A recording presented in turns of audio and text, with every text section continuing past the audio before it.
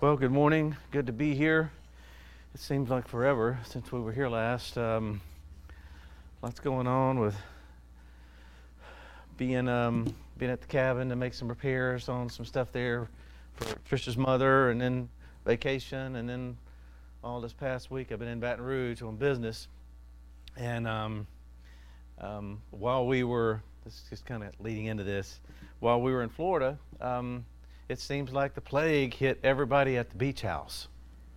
And I thought I had slipped by and was okay until I got on the plane and can't come back and started getting a sore throat, and woke up the next morning, couldn't hardly talk. Had to go and work all week sick.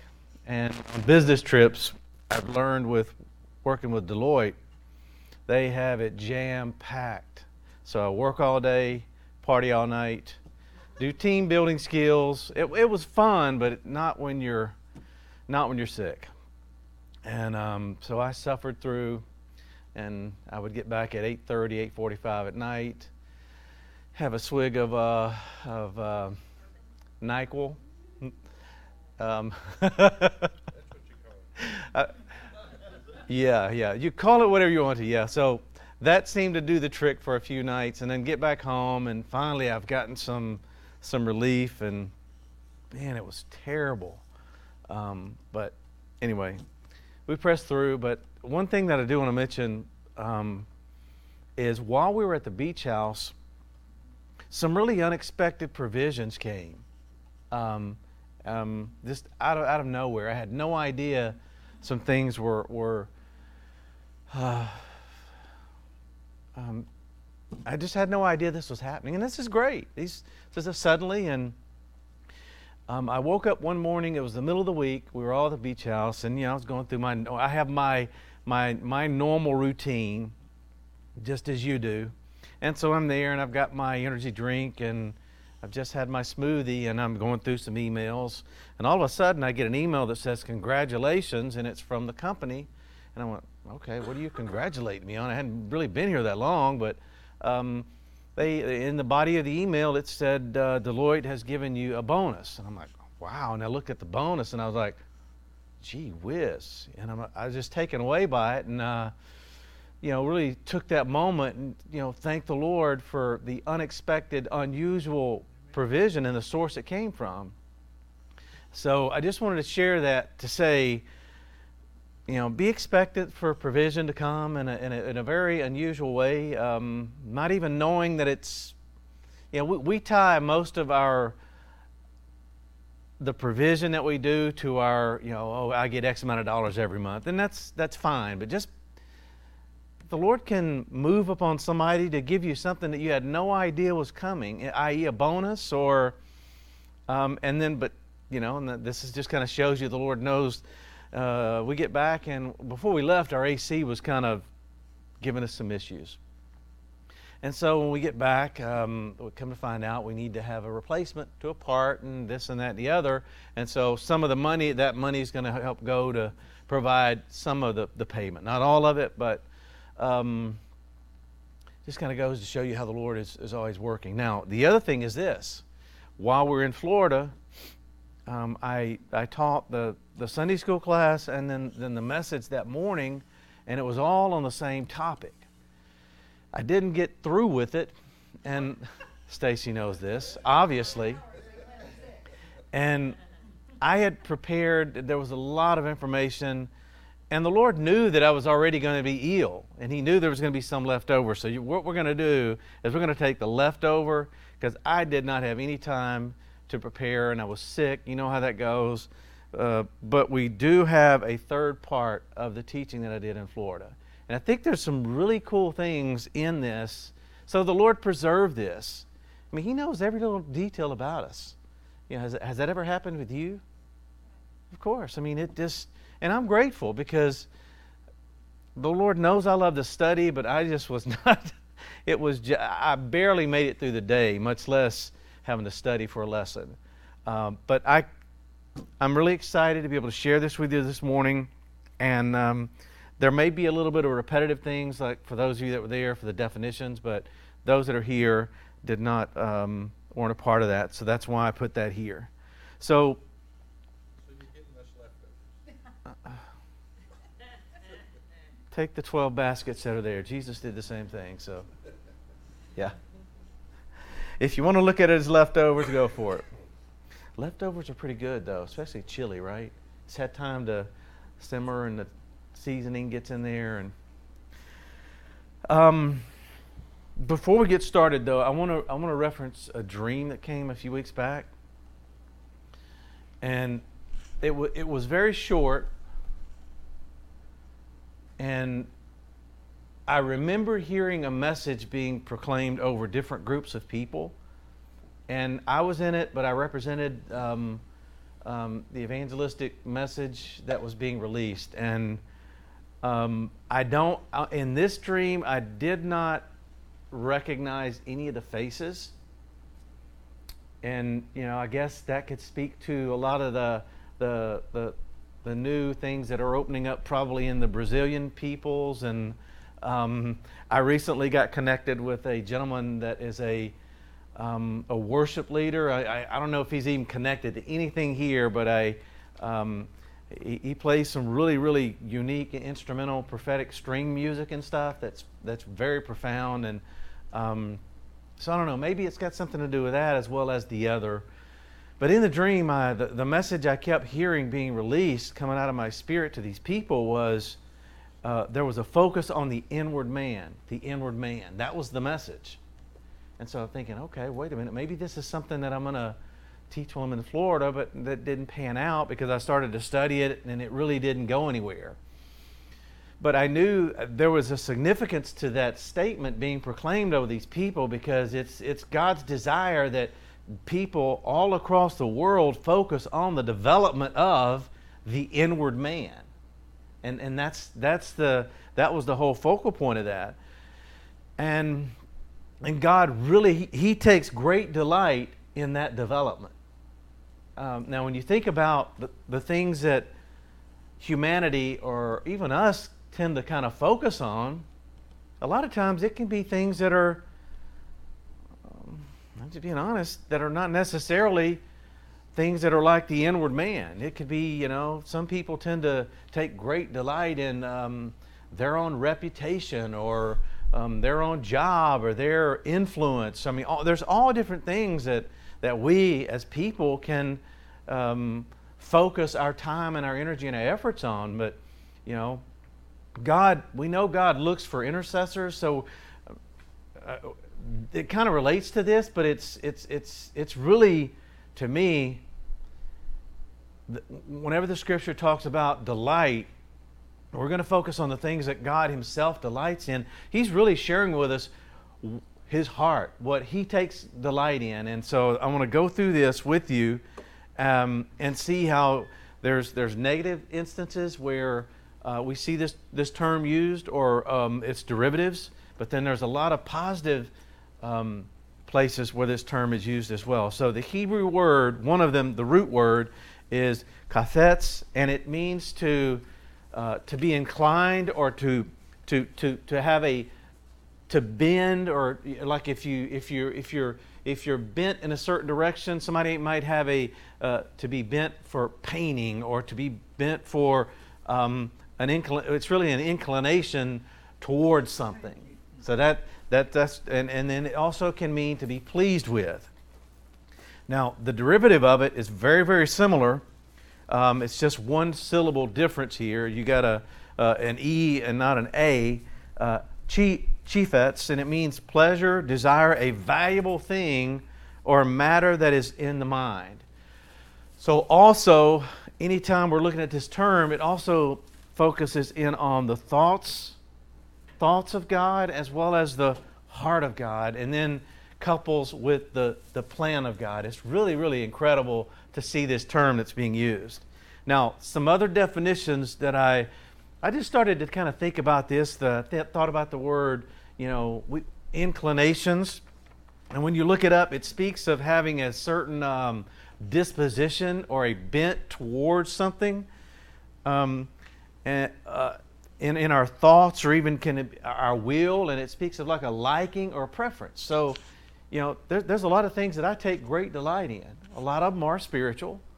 A lot of them are just physical or whatever. And I'm not saying some of those other things are not. I mean, it's not sinful to have a bent towards fitness. Okay, there's nothing wrong with that.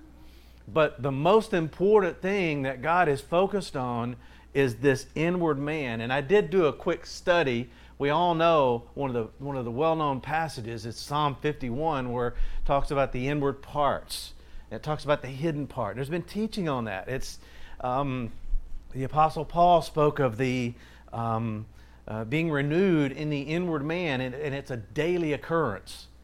And so why the emphasis on the inward? It's just because that's the way God looks. That's the way He sees. He's really not looking at me and going, oh man, oh Mark, man, he used to be about 250 pounds. Oh, he's dropped to 150. He's not looking at external things. And with Samuel, there's been emphasis on Samuel. Samuel almost made a huge mistake by looking at the outward appearance, right? But then the Lord directed him and said, I don't look that way. I'm not looking on the outward appearance. I'm looking at the heart. I'm looking at, and the heart is part of the inward man. It's just the way God, and so that's our message.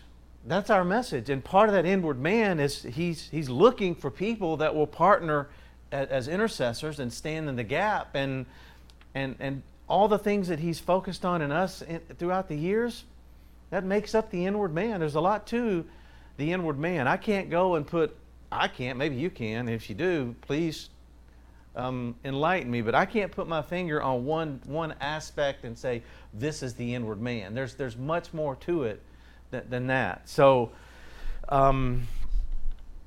it also, another word that stands out to me is pleasure. And this is the enjoyment or the satisfaction that's derived from someone's liking. And again, we're viewing this about God. What does He take delight in? What does He enjoy? What brings? Not that he has satisfaction. It's more of what we feel on the inside of us too. So now, and then the word that stood out in the derivative there above was a valuable thing. What does God take great value in? When He looks at all of us, when He looks at people, what's His valuation of us? I love the Shark Tank. I like listening to all the different things, and they're always talking about, well, that's a terrible evaluation, So what does God value? And I know that, in that dream, He just was re-emphasizing to me about our calling evangelistically, and the good news is to help people recognize that He's more focused on the inward man than anything else in our lives, and the development of that on a daily basis. Now, the first instance that I want to look at here is in Proverbs 16, verse 7. This is a man's ways. Now, some of these passages I really don't have. It just baffles my mind. Let me just say that. Like this one here. When a man's ways, Derek, please, and the word for please here means to delight, to be pleased with, or to satisfy, and it actually refers to like satisfying a debt. Oh man, think of the feeling you get when you pay that, you have no mortgage left. Oh my God. We'll be there in maybe 36 months. Almost there. That is such a relief, and the feeling you get from that is just absolutely satisfying. That's what it's referring to there. And that's so when a man's ways are pleasing or satisfying to Yahweh, what does He do? He makes even our enemies and our adversaries, those that are hating us, those that are on the opposite side, and if you look at it, it speaks of an opposite tribe or party, or those that are hostile to us, to be at shalom with Him. That's remarkable. When we are in this delight mode, and our pathway aligns with the eternal plan, God says even enemies, He can deal with them. He can cause peace to even those that are hostile against us, and human or demonic. And the onus is on Him doing that, not us doing it. Our part is to do the things that are delighting and part of the eternal plan. So I really love that, don't you? And there's a lot of turmoil going on, but we're in a different season. I mean, I know it's just really strange how we all serve a singular vision and purpose, but yet we're all at different stages spiritually and what we're encountering. 6 months ago, if I stood up here, I'd be telling you I felt like I was in an all-out war. Every time I'd go to sleep, it'd be like a bloodbath type dream or something that would come. But now it's not that. It's things like this. It's like maybe it's the results of all the intercession and all the prayer that went before that has now translated into a form of peace and a declaring the message of the inward man. I don't know. It's just really interesting the seasons that we go through. The next instance that I want to mention involves the tefillah prayer. Proverbs 15, verses 8 and 9. It says, "The sacrifice of the wicked is an abomination to Yahweh, but the tefillah of the upright is His delight." The word delight here is rason from raseh, and it just means to be delight, to be pleased with, and it's all that word to satisfy a debt. So there's like 3 or 4 different words that I studied with this together. So I just think that's incredible, don't you? The linking of this type of prayer that Pastor's written about in, I think it showed up in the Razor's Edge and another one of the revelatory prayer books, I believe. When we're operating in this way, God takes great delight in that. He's pleased with us. And I think that's remarkable, don't you? I mean, because so many times the enemy will come to us or we'll have these own thoughts thinking, man, what is it, you guys are still praying, man. You've been doing this for 25 years. Why don't you just sit down, take a break, sit in the recliner, do nothing? He comes with us at all different angles, and it's always to focus on getting us away from prayer. But God says, that's what I delight in. I don't know. It's hard for us all to imagine how the church talks about prayer, but then they don't actively engage in it the way the Scripture says. And I mean, let's just keep reading. "The way of the wicked is an abomination of the Lord, Yahweh, but He loves Ahab, has that strong affection for them that follow or to run after righteousness."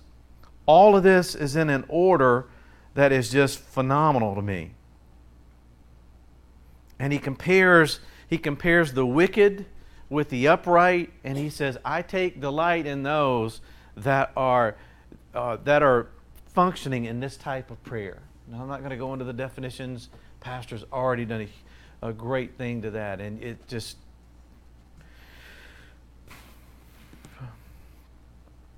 The writer of the Ecclesiastes says there is a season and a time to every kifet's purpose. I had not linked this to this word delight.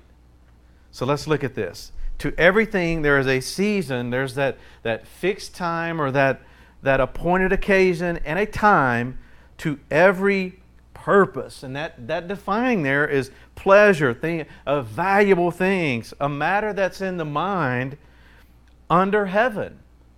And then he goes through this whole list. There's a time to do this and a time to do that. And this morning when I was reading this, I focused really on verse 3 and noticed that it's a time to break down that parats, to break out or to break through.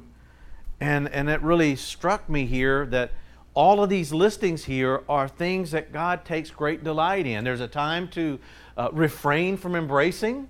There's a time to embrace. There's a time to love, and a time to hate. God delights in all these things. And then, this is not a hate message by any stretch of the imagination, but the way God views things, over the years we've learned that we cannot try to interpret a perfect characteristic about who God is from our own human lenses. We can try to use examples and compare, use similes and things like that, but I mean, how do you understand, how does God really hate? I mean, it's pure hatred, right? We know there's nothing imperfect about it, but I have a hard time grasping some of these characteristics about who He is. I mean, I get an understanding of it, but I just don't. You know, how does the anger of the Lord be kindled against an entire nation of people, and then He starts to move to do things? About the jealousy. I mean, we know the jealousy of the Lord is always about getting people to align with their eternal purpose, right? But anyway, I'm kind of digressing here, but I'm just bringing out the point that some of these principles, I mean, we get the love part. I mean, we do, because we've done that for so many years, but I don't, and I'm bringing this up because there's a passage that I taught in the first or second lesson, that in one passage speaks about the anger of the Lord being kindled against Israel, and He moved David to number the people. Links it back to Yahweh initiating it or allowing it. But then the other one says Satan stood up against him and moved David. So you've got the enemy moving David here, and it's the same passage, but then over here it says the anger of the Lord, Yahweh, was kindled against Israel, and He moved David.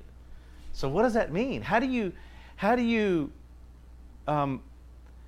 take the two when it seems to be a contradiction? We know it's not, but yet the Scripture does say that. So go back and read that passage. It just shows to me, I mean, we know we shouldn't be numbering the people. It'd be like pastor going out and say, hey, I'm commissioning you as a Joab individual to go out here and number all the people we've got in the network. It'd be the same equivalent.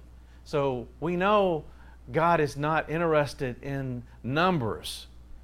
And rather than focusing on the numbers, we need to let the Lord bring the increase. He did that daily. We don't.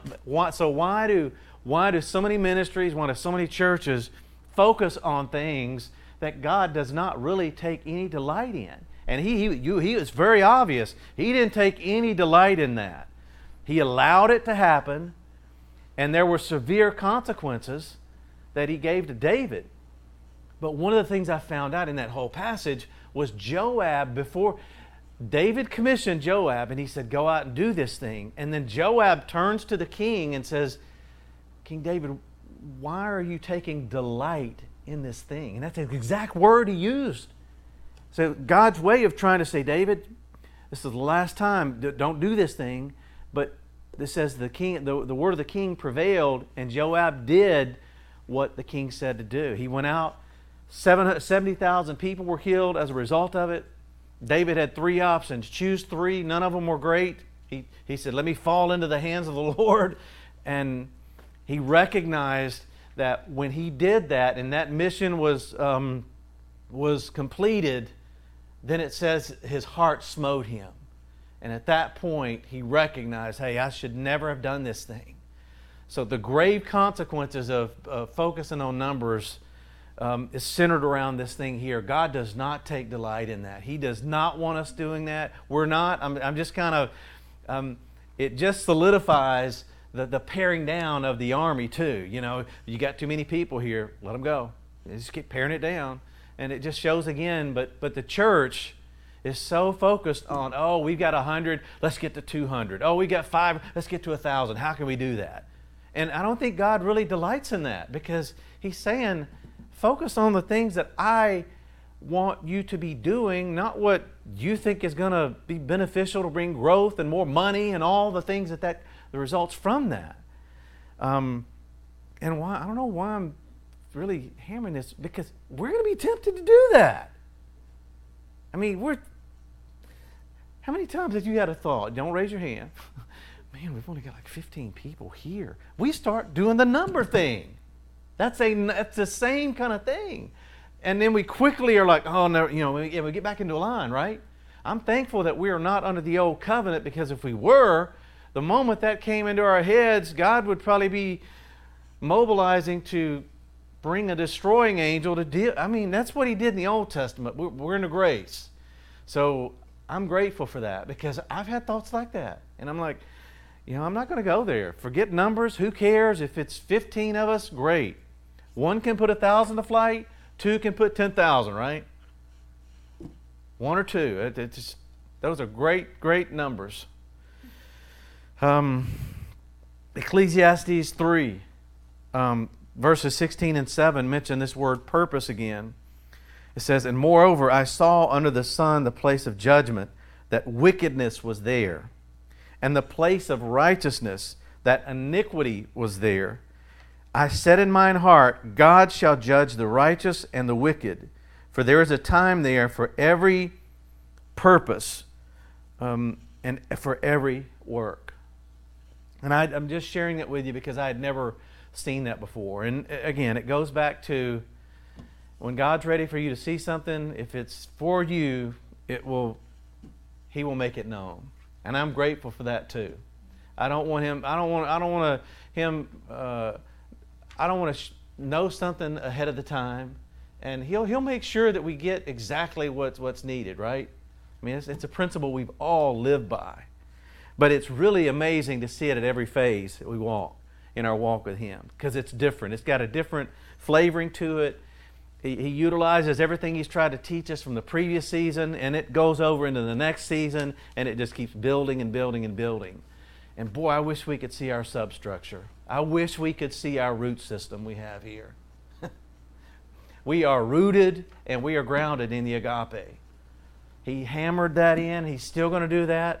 He's still going to continue to remind all of us about the importance of relationship. Those first things are still as applicable today as they were 20 plus years ago. Those are the things that keep the foundation sure. And I'm reminding myself of that because we're all tempted, every single one of us, to succumb to our own devices, our own delights, or anything that's going on in our life. And anything can become, if we have anything that's more satisfying than this inward man and walking with the Lord and the development, then that's when we need to go before the Lord, all of us, and say, you know what, Lord, change me, cleanse me, and trust me, I've been there recently. There's things that He's pointing His finger on as we go deeper. And refinement and change is always a part of our relationship, always. Because it's just the way it is. I mean, He's perfect, we're imperfect, and He's gonna point out the imperfections in all of us. And He's not going to call it out in front of the masses. He's going to quietly tell us during times of prayer and go, you know what? You're focusing too much over here, here, and here. I want that part of you. And we either submit or we resist. And if we resist, it just makes it worse. Because you think, we might forget it for a few moments, but He's like, no, I need that refined. Oh, that's very encouraging, isn't it? Oh, more refinement. It really is when we look at it from His motivation. He's doing it because we're sons. He's not doing it because you're a kid, you're a child, or if there's no chastening, we're bastards. We're an illegitimate son. I don't want to be that. No, you don't either. Now, I'm not saying He's going to it's not a constant chastising. We would never be able to make it, but He's going to bring it and He doesn't tell us how often. He knows it's going to happen quite a bit, but it's not like He says, I'm going to do it every 5 seconds of the day. I'm going to chastise you, Stacy. Here, and constantly correct you, or me. It's all of this has a time and a season, and He directs every bit of it. Now, Proverbs and Ecclesiastes has a lot of these references, and I've just pulled a few. Here's another one from Ecclesiastes 5, 1 through 5. And this is about keeping vows. It says in Ecclesiastes 5, beginning in verse 1, Keep thy foot when you go into the house of Elohim. Boy, I love that phrase. You know, our church name speaks of our identity and our purpose. The Father's house. I like to think of it too as the house of Elohim because His heart's here and He's revealed that. I just love that terminology. And be more ready to hear, Shema, to hear what's being released, and not only do that, but to obey, than to give the sacrifice of fools.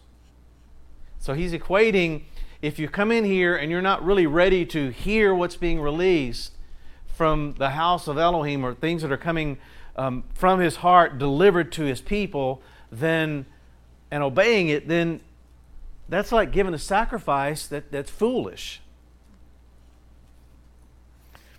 For they consider not that they do evil or raw. Be not rash with thy mouth.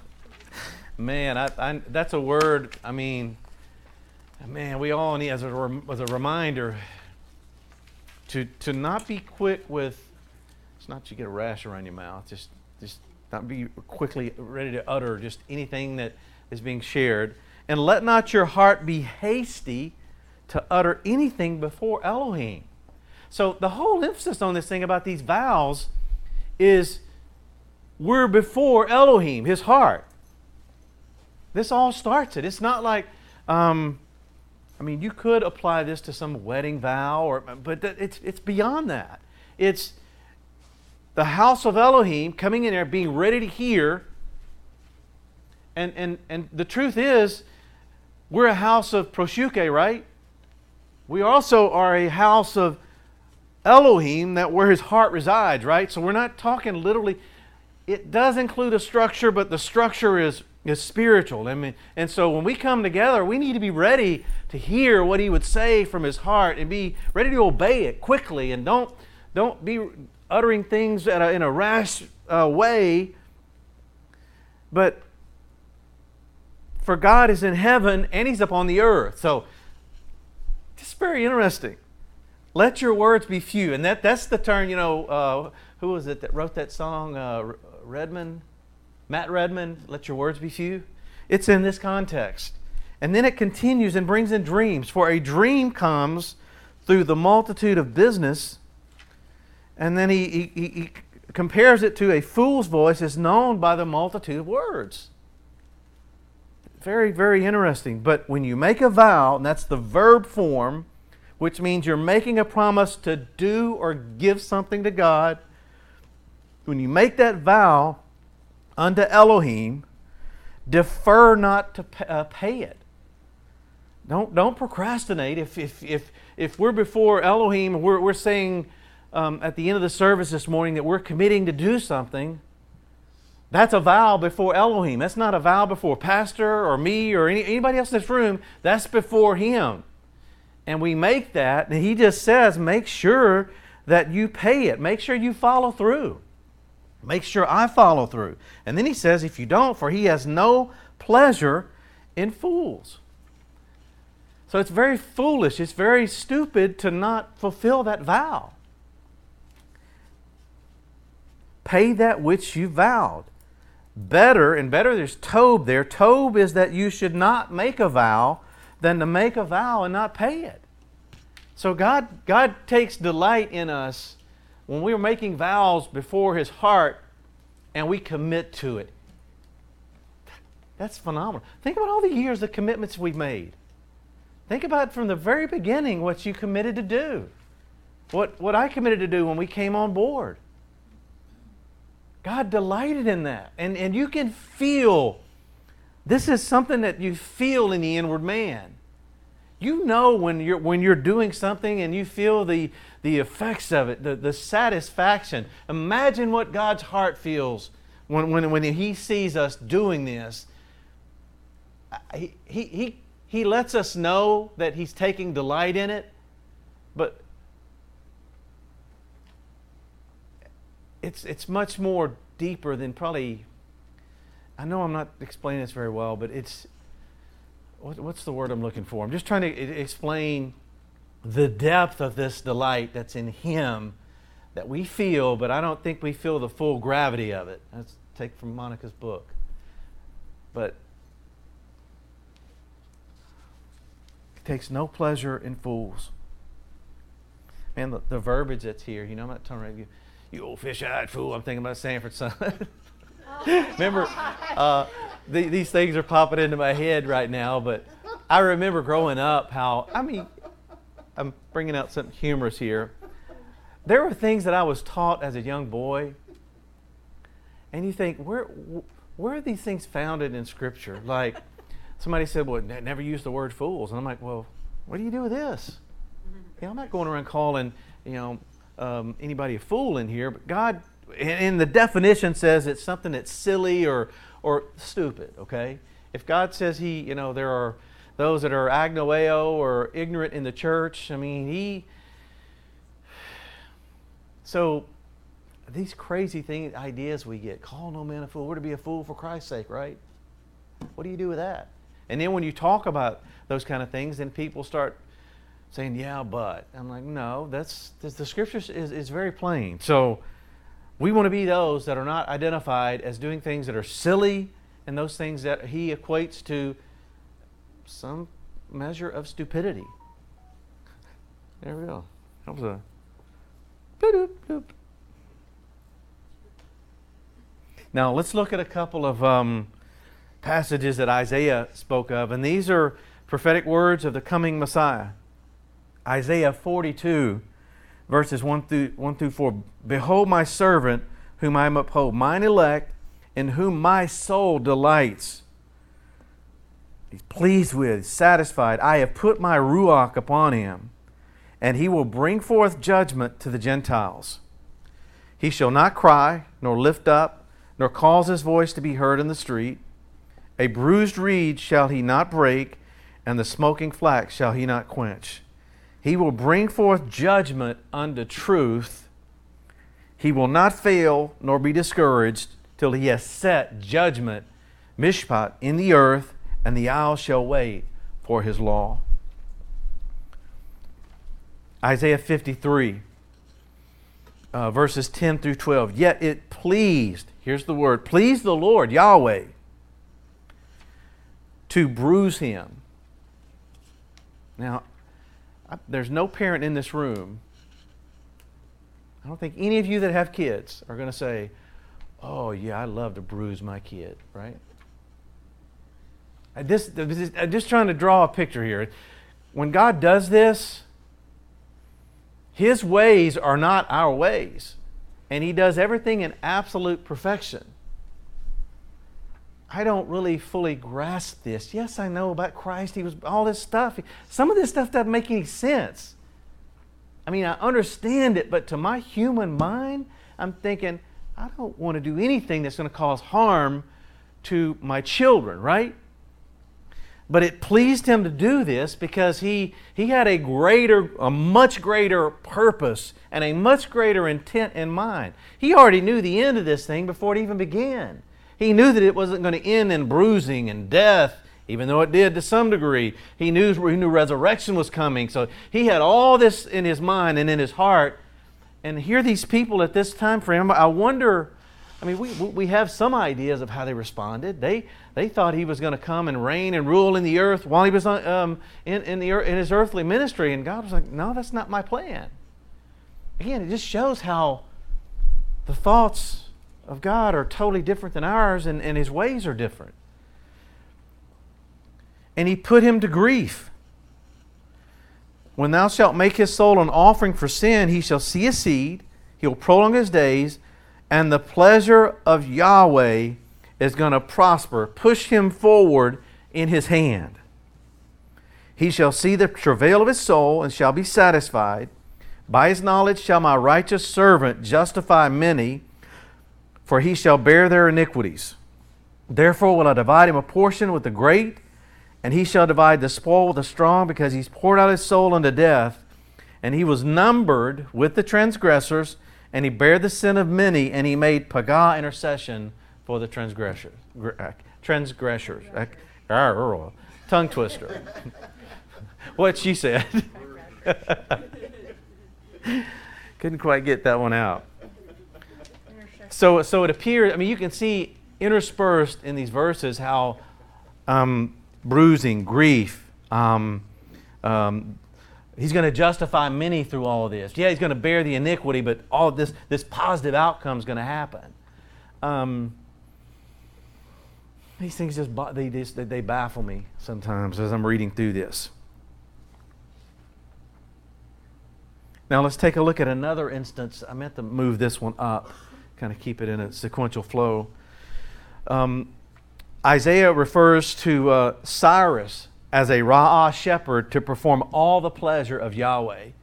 Let's read this. Thus saith the Lord, Yahweh, thy Redeemer, He that formed thee from the womb, I am Yahweh that makes all things, that stretched forth the heavens alone, that spreads abroad the earth by myself, that frustrates, bring on this frustration, Lord, to the tokens of the liars, and make diviners mad. Yes, do all that, Lord. He can do this. That turns wise men backwards and makes their knowledge foolish.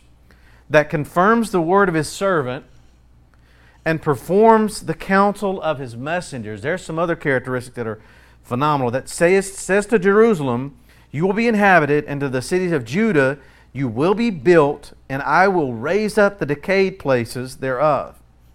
That says to the deep, be dry, and I will dry up your rivers. And here it is. That says to Cyrus, he is my Ra'ah shepherd, that shall perform all of my pleasure, even saying to Jerusalem, you will be built, and to the temple, your foundation will be laid. If you continue reading in the next chapter, it also speaks, he starts the famous verses that we know about to Cyrus, my anointed, opening the gates, loosing the loins of kings. But before he gets to that, though, he says, this is connected to him performing all of my pleasure, the things that I have great delight in and desire and have high value for. A person like him is going to be able to do this. We function like this. We are Ra'ah shepherds that are performing to our best ability that we know the plan of God and sharing that wherever He sends us. In intercession, and when we literally go to the places that He chooses to send us. And we too are building. And we too are laying foundations like Cyrus here. The loins of kings are being loose so they can receive what? The truth that comes from the right hand. Gates are being opened.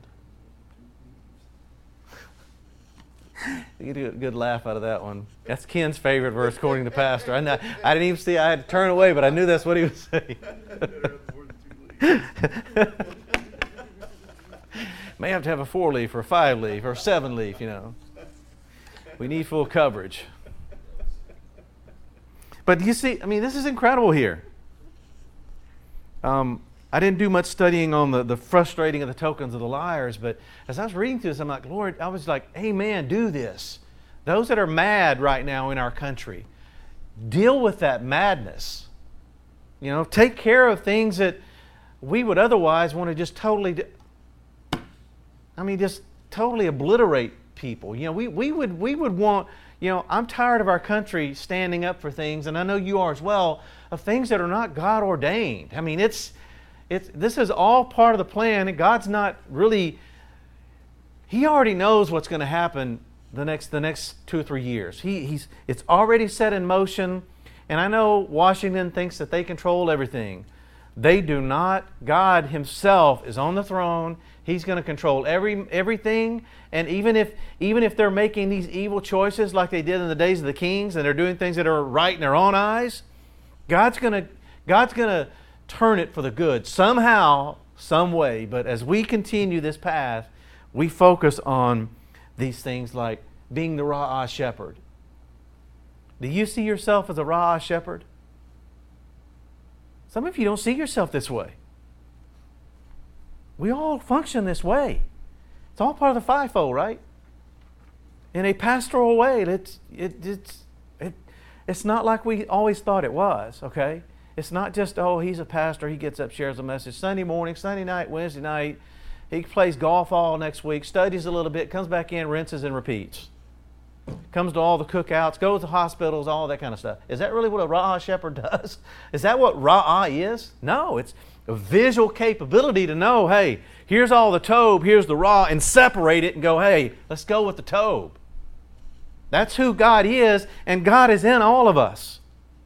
You are a Ra'ah shepherd. And we're not in want. He's going to provide everything we need. And I know I'm preaching to the choir here, but those are some good words for all of us. Now, Isaiah 55. This is we all know this passage. You know, Monica prepared the book there on the fivefold thoughts and ways. But let's look at this again together. In Isaiah 55, verses 8 through 13. For my thoughts are not your thoughts, neither are your ways my ways. Derek, saith Yahweh. This is coming and it's saying, this is my plan. I am never going to deviate from this plan. When you start thinking you've got it all worked out, that's not my way. That's not my thought. He's kind of keeping us in line. It's what he's saying with this. I'm not saying we can't think. I mean, you get what I'm saying, because we know as we pray and as we intercede, spirit to his spirit, his thoughts become our thoughts. And the way he moves becomes part of our ways and our lifestyle because of his spirit inside of us. For as the heavens are higher than the earth, so are my ways higher than your ways, and my thoughts than your thoughts. For as the rain comes down and the snow from heaven, and returns not thither, but waters the earth, makes it bring forth and bud, that it may give seed to the sower and bread to the eater. Now look at what happens. So shall my debar word that goes out of my mouth. It will not return unto me void. It's not going to be empty. It's not going to be worthless, but it's going to accomplish everything which I please. That's our word here, delight. It's going to accomplish it. And it will prosper. It's going to push forward the thing whereunto I sent it.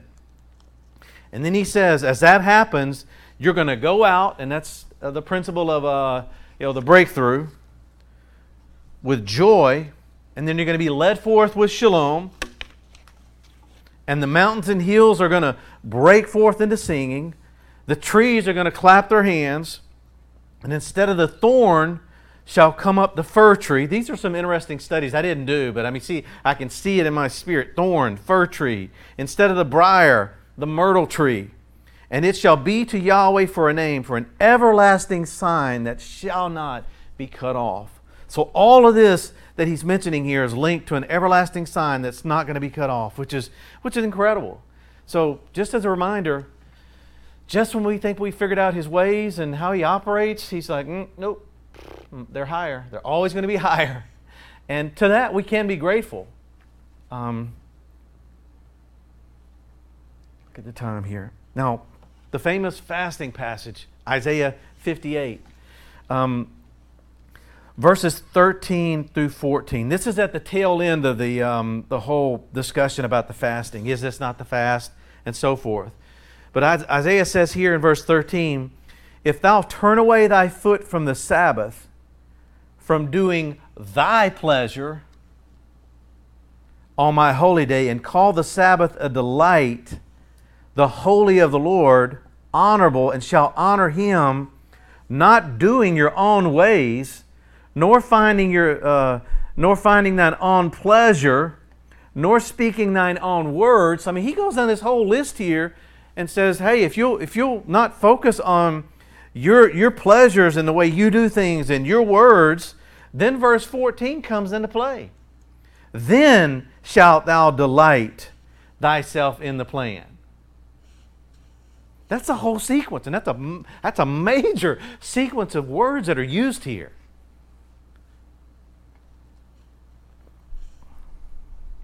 It's just really a lot to think about. And I will cause you, we know this verse, to ride upon the high places of the earth, and feed thee with the heritage of thy father, for the mouth of Yahweh has spoken it. This is linked to the eternal plan. This is the way he does it. If we're fasting for the wrong reason, he goes through that litany and he says, this is the fast I have chosen. And then he culminates all this by saying, turn away from the way you're used to doing the Sabbath.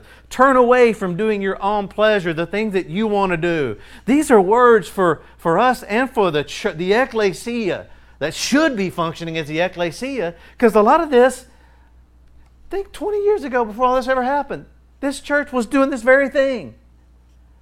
Doing its own thing, had its own pleasures, had its own way of operating, right? Most churches are still doing this. And this is so sad because it does not have to be this way. And I believe the fasting is part of it that can lead up to where it strips away our pleasures and we want to be focused on His. It strips away doing things our way and accepts His way. So it's the antithesis of all of that. Does that make sense? This is really powerful. Well, boy, we like to quote verse 14. Boy, I'm going to ride. We will ride. Remember little Cooley singing that one?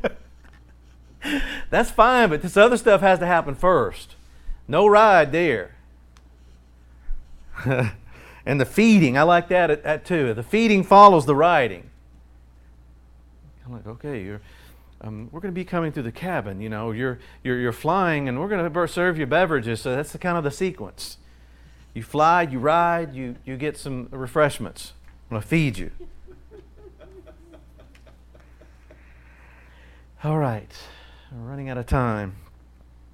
Isaiah 62, called Hezbah and land of the land's Beulah. For Zion's sake will I not hold my peace, and for Jerusalem's sake I will not rest. Man, I'm thankful for that too. Until the righteousness goes forth as brightness, and the salvation as a lamp that burns. And the Gentiles shall see the righteousness, and all thy kings thy glory, and you'll be called by a new name, which the mouth of Yahweh shall name. You'll also have a crown of glory in the hand of Yahweh, and a royal diadem in the hand of thy God, in the hand of Elohim. Thou shalt no more be termed forsaken, neither shall your land any more be termed desolate, but thou shalt be called Hezbah, which means my delight is in her.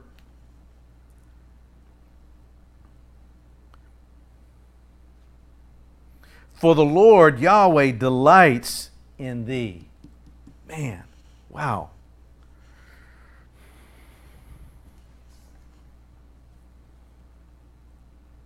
And thy land shall be married. For as a young man marries a virgin, so shall thy sons marry thee. And as the bridegroom rejoices over the bride, so shall Elohim rejoice over thee. There's that verse.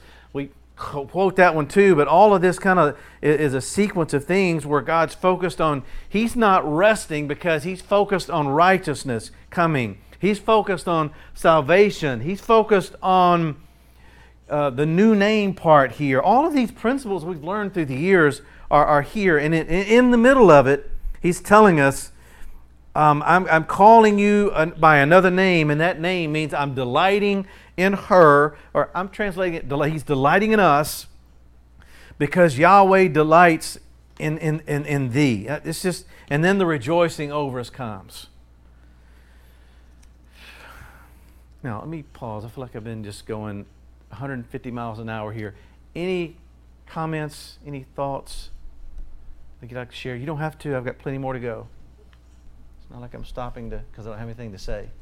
You only have 5 minutes to say it in. Yes. We're going to yield the floor to you, Mark.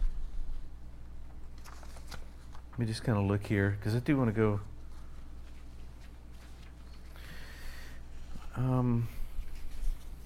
Trying to decide which ones to focus on. Okay, let's go to page 4. Jeremiah also speaks of this topic of delight, where there was no delight in the word of Yahweh in his day. In Jeremiah 6:9, it says, "Thus saith the Lord Yahweh of hosts, they shall surely glean the remnant of Israel as a vine. Turn back thine hand as a grape gatherer." You're a grape gatherer. To whom shall I speak and give warning that they may hear Shema? Behold, their ear is uncircumcised, and they cannot hearken. Behold, the word of Yahweh is unto them a reproach. They have no delight in it. That is so tragic. No, who would not have delight in a word that's coming about the eternal plan? Well, just start talking about divers intercession. You'll find if they're delighted in it or not. Just start talking about things that God's revealed over the years to us. That we take great delight in it because why? He does. But then how is it that some people can take it as a reproach and just trample it and say, oh, that's not of God, even though it's in the Scripture? It just doesn't fit their paradigm of understanding. God is always pressing us. And always, we face this at every phase. We faced it 20 plus years ago in a different way, but now He's still pressing and going, hey, look at this word here. In all of us, and going, wait a minute, did I really read that correctly? And you start studying it out and He starts to open it up. It's the same concept over and over again. And so He's telling Jeremiah, these people have no delight in my word that's with my plan. And at some point in verse 11, it says, therefore, I am full of the fury of Yahweh. I am weary. I'm disgusted with keeping it in. I will pour out upon, and this is Yahweh. He's telling this to Jeremiah. The internal heart of and plan of God is very visible here. In His fury, He says, I'm holding it in, but I'm getting to a point where I've got to release this because they continue to just trample and see things in a reproachful manner. I will pour it out upon the children abroad and on the assembly of the young men together. For even the husband with his wife shall be taken. The age with that is full of days. Therefore, I am full of the fury of Yahweh, and I'm weary of withholding. 2 times He repeats it. I will pour out upon the children. And He goes through the whole thing from verse 13. From the least of them even unto the greatest of them, everyone is given to covetousness. That's a hard word. And it just, yes. I think you repeated your verse. You actually have 2 verse 11s. Okay. I just wanted... Scratch that. Yes, Yeah. I see it. Yeah. Yep. So it's not a double. It's just I inserted it twice. Sorry. That's okay. You On made it a double issue. He really means it. right. Yeah. So thank you, Stacy. Yeah. Um, But you only have verse 11 twice, I think. Yep. It's like, so when you go to verse 12, it starts out. I must have had a coughing fit or something when I was doing some of that. Or let's use that as a. So everyone is being affected when the fury of the Lord is released. Now, at what point does He determine when to respond in this way? I mean, we know the book of Revelation is filled with the wrath, which would be the equivalent of fury. They're related. And that's at His discretion. We don't release fury, we don't release wrath, because we would do it in a wrong manner. But there will come a day, there will come a time when God is so, He cannot contain Himself because things have gotten so evil and so wicked in the earth. This is coming. And it will impact everybody from the least to the greatest, because they're partnering in this case with covetousness, which it means to plunder or unjust gain. From the prophet even to the priest, everyone deals falsely. So, touching every part of the fabric of the people. And then if we keep reading here, I'm going to go to verse 16.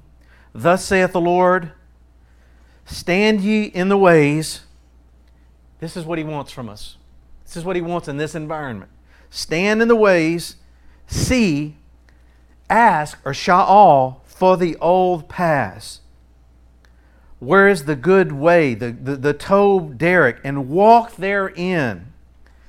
And as we do that, we will find rest.